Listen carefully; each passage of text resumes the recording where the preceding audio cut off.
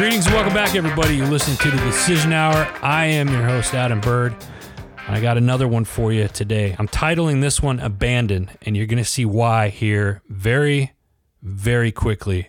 My guest this week, I met this guy, I don't know, a couple of years ago, I think, now. And we haven't met face-to-face, but we've been friends on social media, and we met through a mutual friend. And he reached out to me recently and shared a project that they've worked on, and that's really kind of coming to you guys here very soon. So without further ado, I'm going to bring my buddy on, Nick Gray. Nick, how you doing, brother? Doing well, sir. How you doing, man? Good, man. Good. Thanks for coming on the show, man. Appreciate it. Absolutely. So let's dive into, before we get into like the meat and potatoes of what we're going to talk about here, I want you to share with my listeners a little bit about yourself, who you are and what you do. Sure thing. Yeah. So just a quick, background on myself. Born and raised in Oregon. Got into the franchise industry and the business industry when I was 19, and had a pretty good run. And it was about 2004, so I was about 23 or so, that the war had been going on for about a year or so in Iraq, and a few years more in Afghanistan. And I remember just sitting there drinking my morning coffee, having a bagel, getting ready to go to the gym, and I was just watching the war unfold on TV. And I just asked myself, I was going, what the hell am I doing? And so it was that day that I actually went down to the recruiting station and I said, let's talk. And so, I took the ASVAB and did all that stuff. And originally they wanted me to go into counterintelligence. But I had an understanding that it was going to be a couple of years of, AIT and all of that stuff. And I just really wanted to do, 3 or 4 years and then get out. And, they tried to sell you, I know you can go work for the 3-letter agencies and blah, blah, blah, blah, blah. I was like, I don't want to do that. And that's probably one of the greatest decisions I've made, right, considering the circumstances that we're seeing today. So I went the exact opposite route, and I became an armored crewman, in other terms, an operator of the Abrams tank. And so I did that for almost 4 years, did a hardship tour over in Korea up by the DMZ, and then eventually deployed to Baghdad, Iraq, right before the surge took place. But, once we were over there, the surge did happen. So we were intimately a part of that. Right. Just doing nighttime operations and, convoy security, recon, things of that nature. Wasn't on a tank. I was in a Humvee sitting outside of the hatch with a 50 cal. Some pretty interesting experiences, to say the least. But then did my 4 years, got out, moved to Colorado, and eventually found myself in the tech industry. And so I founded a software company that specialized in real-time location intelligence. So people, places, time, events, and built a pretty, sizable company, raised about $2.5 million in venture capital, ran that for 5 years. Didn't have the exit that most people hope for. So I never was able to go out there and buy my own island and live that dream. But it was a great experience, and it actually gave me the skill sets necessary to be able to lead the organization that I do now. And we can talk about that here in a little bit. Yeah. So you threw the teaser out there. What organization are you leading right now? Yes. So I am the CEO of USJAG. That's right. And USJAG is it's a nonprofit organization that's been around for 15 years. And the mission of the organization is to ensure that injured active duty service members are separated with benefits, honors, and dignity. And how we do that, it's always a good question, is we conduct forensic investigations inside the Department of Defense, interceding prior to discharge between the soldier, primarily also Marines and so forth, and the Department of Defense. And through our investigations, I'm going to interrupt you right there. So, because I want to make sure that the listeners, like I'm understanding it, and the listeners are understanding this. You're investigating the DoD and what they're and how the transition goes for a particular soldier. or Marine, but mostly soldiers. So you're going through and making sure the DoD does the soldier right prior to ETSing. Is that my understanding? Yeah, so I think would be a good thing is to have an understanding as to what that soldier's journey looks like. Yeah. So we can start there. Right. So as we say, soldiers go off to war. Yep. Okay. Many of them come home damaged with traumatic brain injury, PTSD, missing limbs, you name it. What happens there is that the response by the DoD primarily is to put them on medications. This is just an example. Now, those medications will have adverse side effects. Those adverse side effects result into behavioral issues. So when those injured soldiers are in the med board process, the DoD will leverage those behavioral issues, which stem from the drugs that they put them on, holds it against them. Yep. To where they take them out of the med board process where they should be medically retired. And now what they're doing is giving them a dishonorable discharge, stripping them of their benefits, their honor, and their dignity. And what happens is that they're then thrown into society. Their injuries are not being treated. They have a dishonorable discharge. They can't go for unemployment. They can't get the help that they need. And then they eventually become a statistic. Right. So, Nick, I hear what you're saying, right?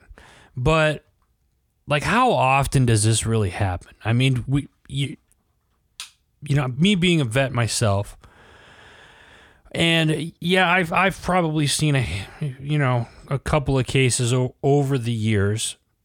But, like, how often is this really happening? I mean, if it's happening, nobody's talking about it. So I guess my question is, how often is it happening? And then the second part of that question is why don't we know about it?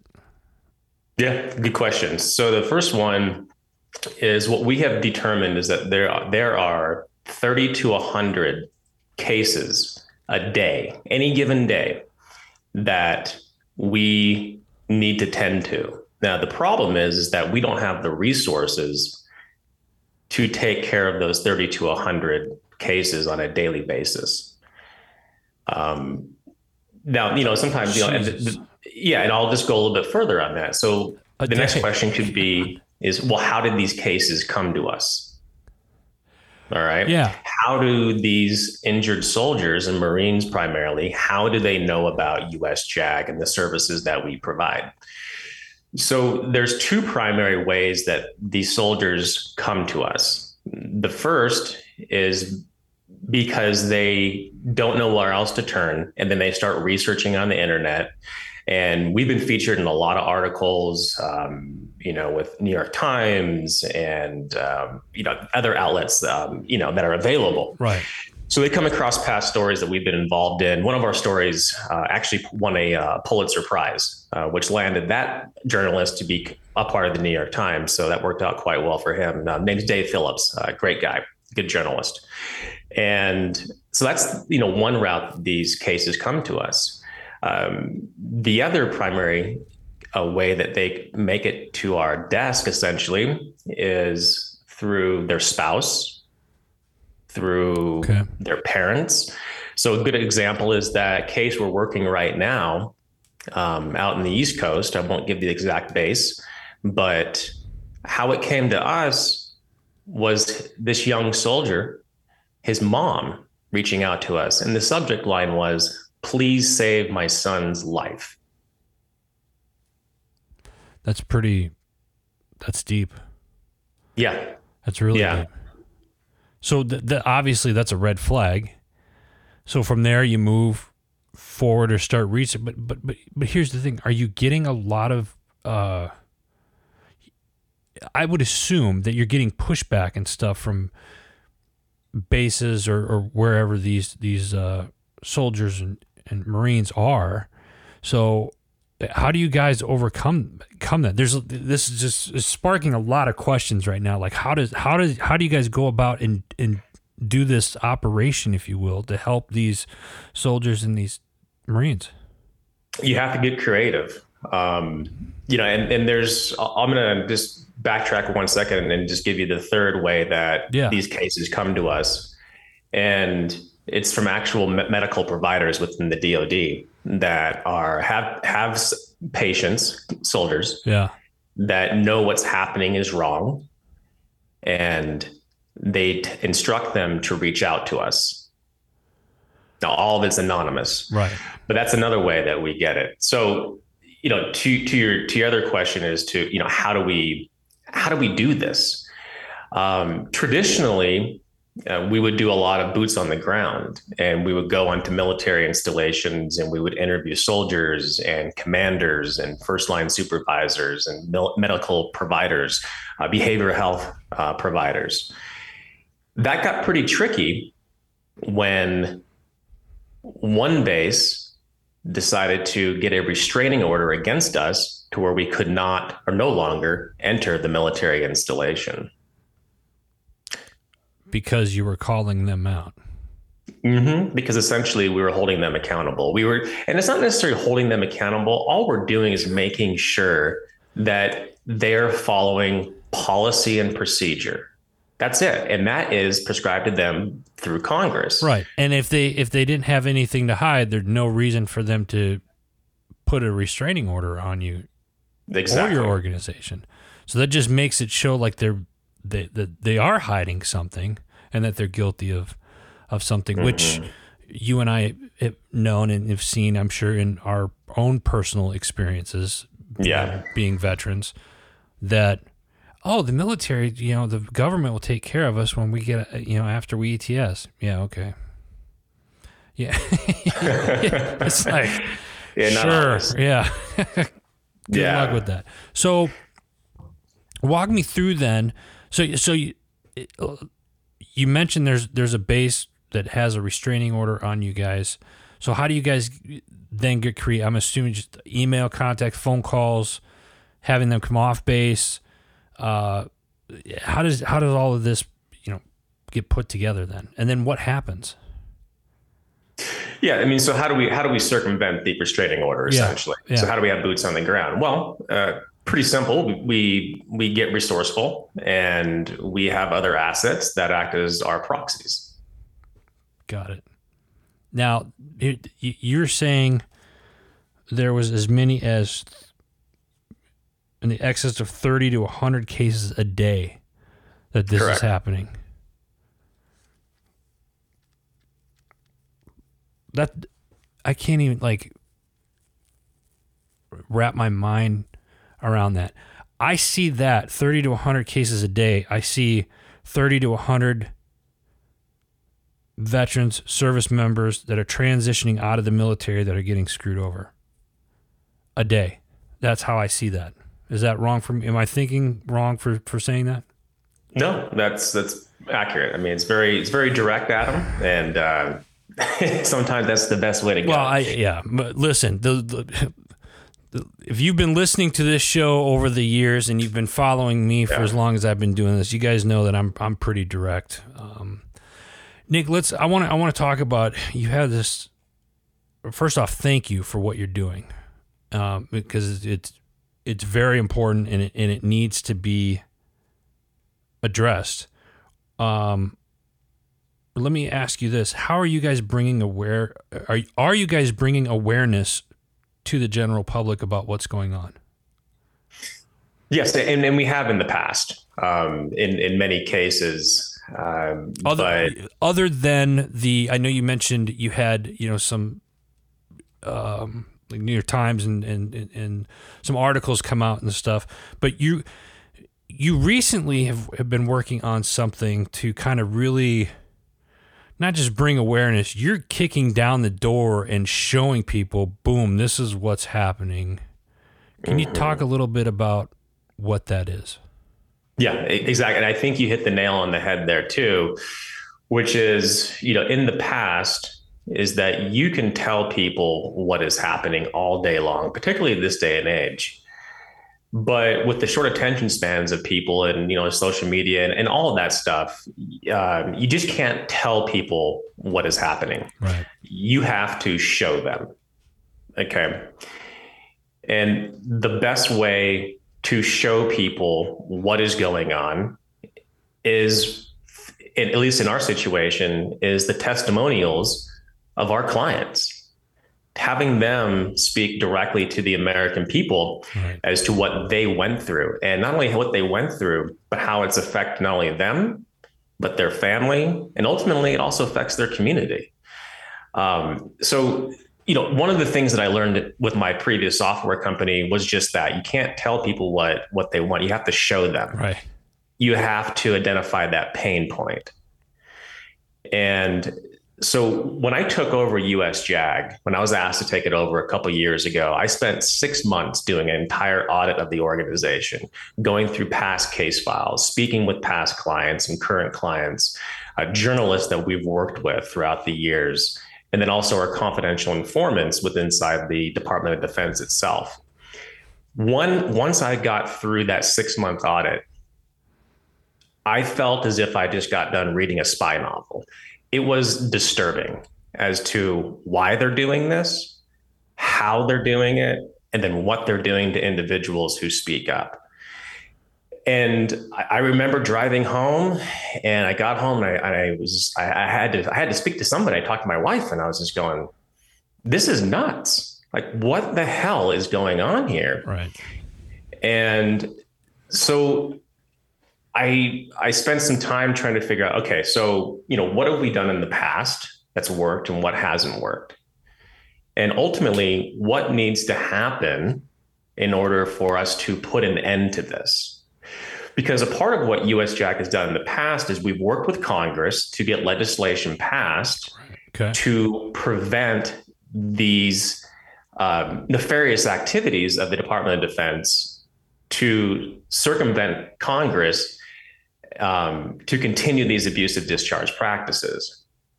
And while they have helped in some cases, the issue is that the DoD itself is policing themselves. Nobody is holding them accountable to make sure that they're following both policy and procedure. Right. So it's easy for them to just kind of like sweep it under the rug.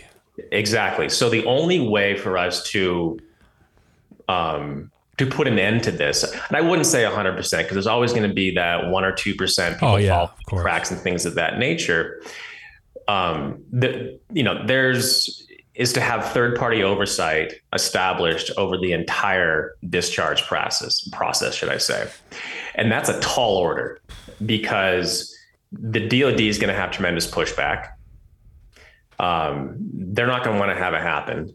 And Congress is not willingly going to do that, because they're going to feel pressure, not only from the DoD, but also from some of their biggest donors, which just happen to be the defense contractors.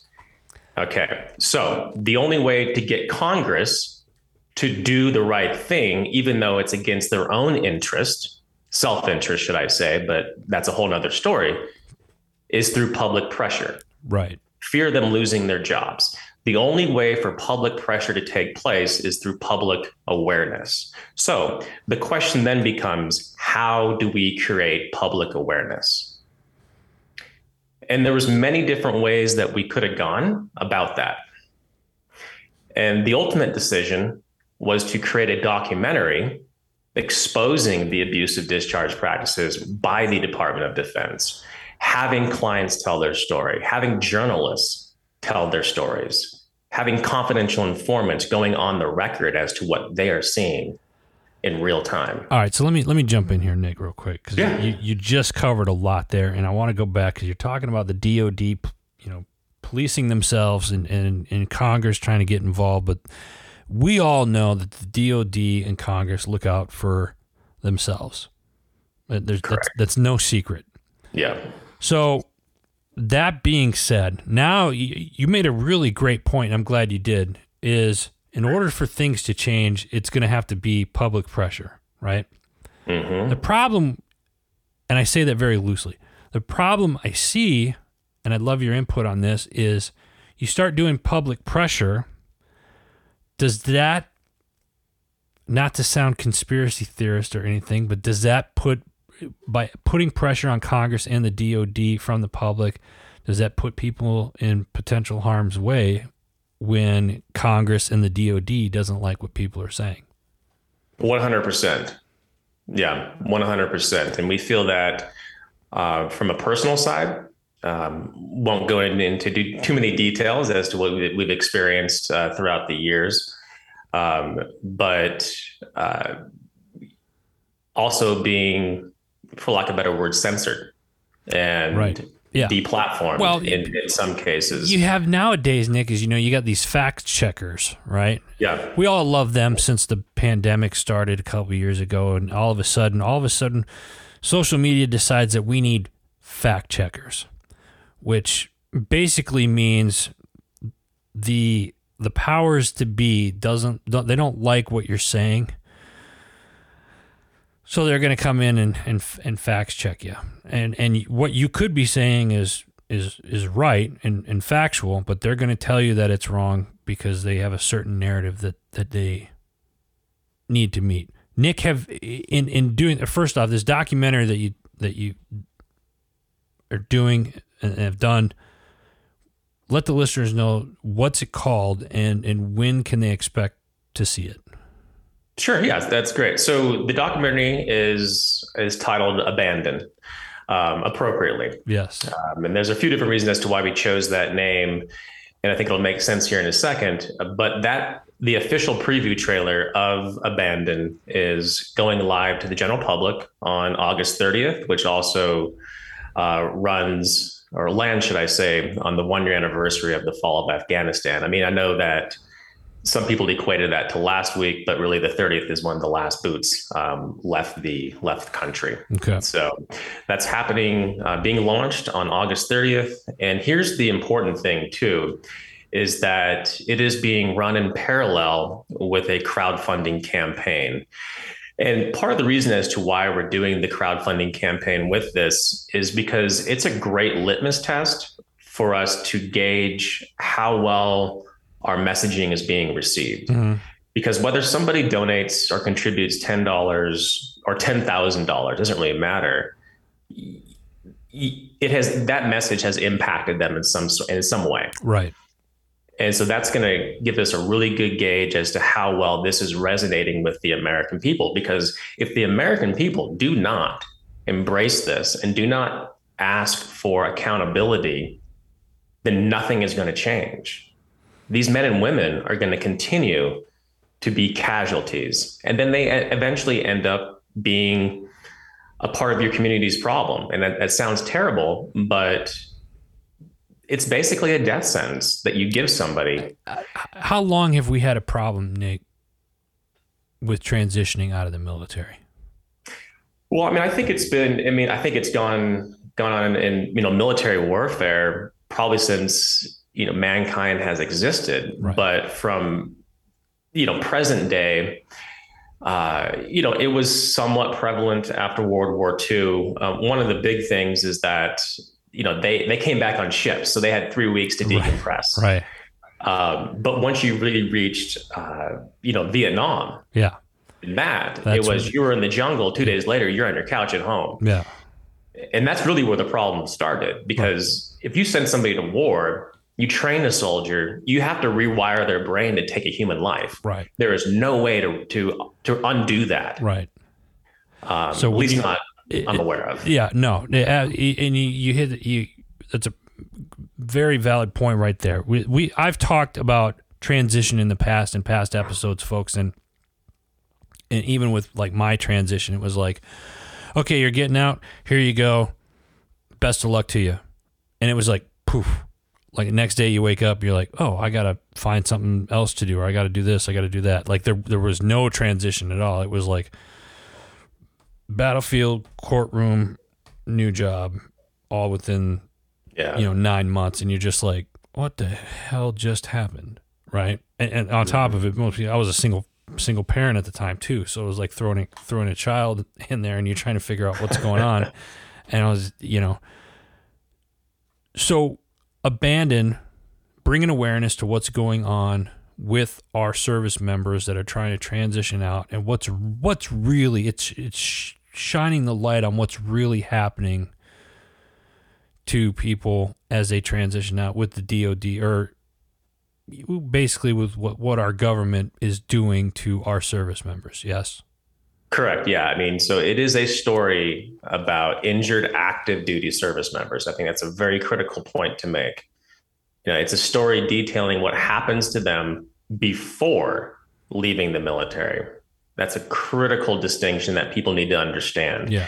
Because if you, once again, if you look at a lot of the problems that are in the veteran community with incarceration, crime, drugs, suicide, spousal abuse, I mean, you name it, you have to figure out how do those individuals get into that situation. So if another way to look at it is Abandon is truly highlighting the root cause, the actual root cause, right, many of the problems that are out there within the veteran community. So, we are not a nonprofit organization that serves the veteran community. We have partners that can help people that come to us, but our core competency, what we do, we exclusively focus on the active duty side of the DoD.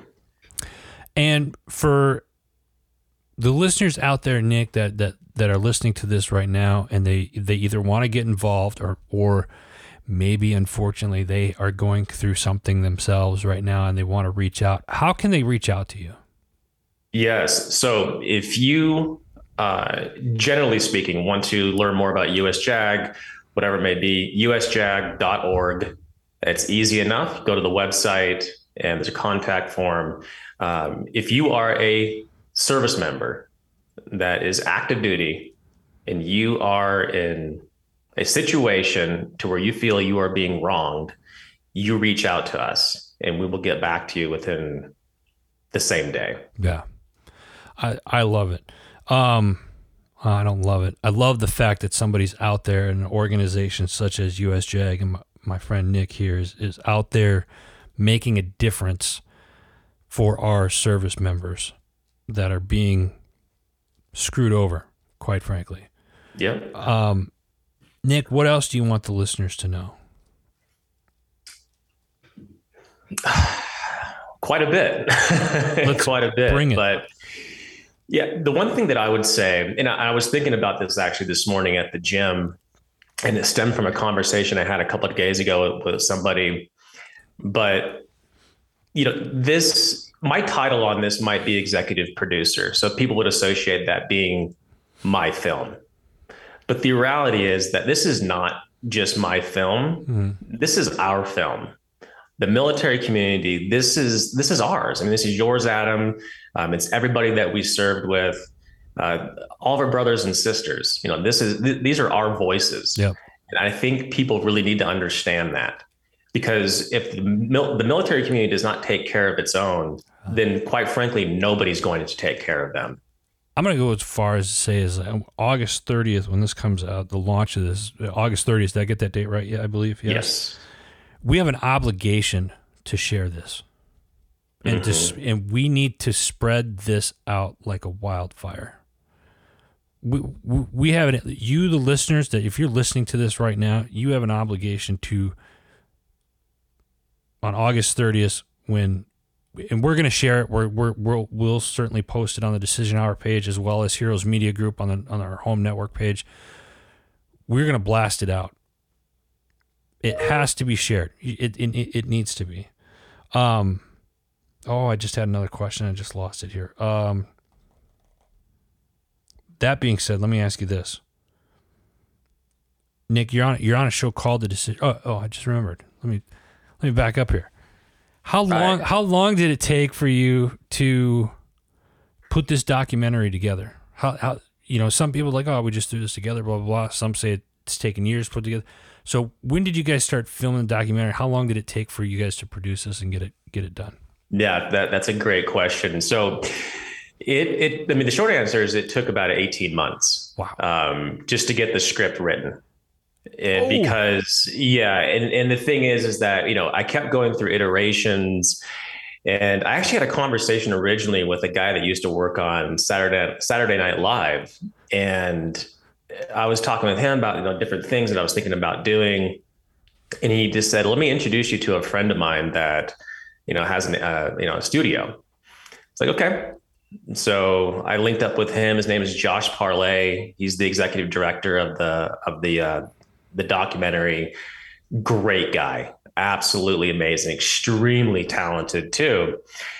And we just started just going through iterations and trying to figure it out, and the different angles and what's that spine going to look like, what's the hook, and nothing was sticking. And then two things happened.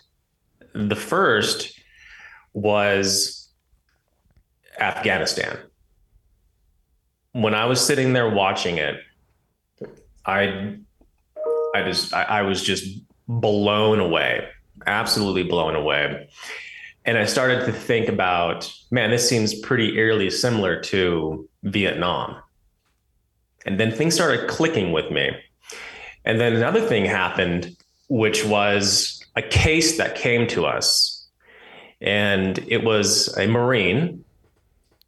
And our forensic investigations took us all the way back to Syria in 2017. And what happened over there, what the Marine Corps did, not only to this Marine, but to hundreds of Marines, added another layer to the script. And then the final thing that happened, and I said, okay, this is it, was when the war drum started to be pounded with Russia and Ukraine. And from there, it tied it all together to me. And I don't want to, speak too much because I don't want to give too much away. I want people to watch everything, but I didn't have it figured out right then in the moment, but I knew that I had the spine and I just needed to figure out how to thread the needle. Man, folks, if you're listening to this, you need to go to usjag.org. You need to get ready because by the time you hear this, it's just before August 30th, which is next week. Or if you're listening to this and it's past August 30th, then go find this and share it. Watch it. Share it. Tell your family members about it. Tell your friends. Tell your coworkers. And ask everybody to blast this out. This is information that needs to be... This documentary is going to be life-changing. Life-changing. Nick, you're on a show called The Decision Hour. And I appreciate everything that you've said so far. I asked this question to all my guests.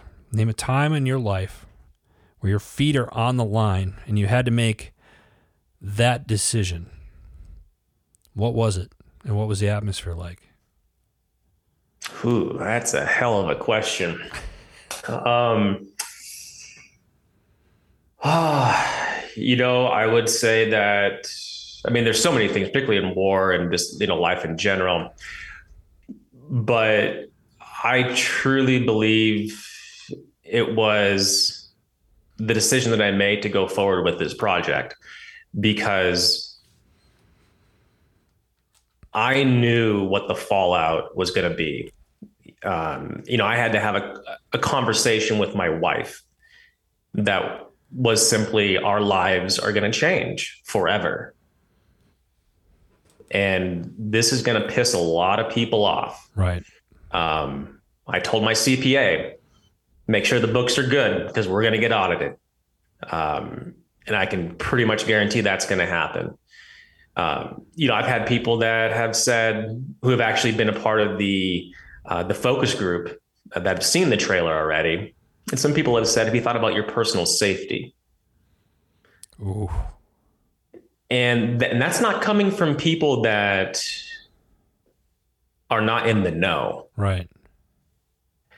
But the thing is that, what does that look like? I mean, is it black SUVs pulling up to my house, or is it just being harassed by the IRS, or is it being doxxed or things of that nature? I have no idea. But here's the reality is that the reason as to why I made this decision, not only to take over US JAG, but also to produce this documentary, is because if I sat on the knowledge that I have, then I would be the dishonorable one. Just as guilty as them. Exactly. Amen, brother. Amen. Yeah. God bless you, Nick, for doing this, man. Seriously. Appreciate it, Adam. It's you always have it, and you know this. I'm going to say it again so the listeners can hold me accountable to this as well. But you always got an open mic here, man. You know that. Absolutely. Listen, folks, we're out of time. This isn't going to be the last time you hear from Nick about Nick and US JAG and Abandon. August 30th, it's coming out. Make sure you guys get ready, because we're gonna spread this like a wildfire and get this in every home in America. That's the goal. That's all the time I got today, folks. Appreciate you guys listening. Make sure you go check out all the other great shows over at our parent network, Heroes Media Group. Simply go to heroesmediagroup.com. Until next time, you've been listening to The Decision Hour.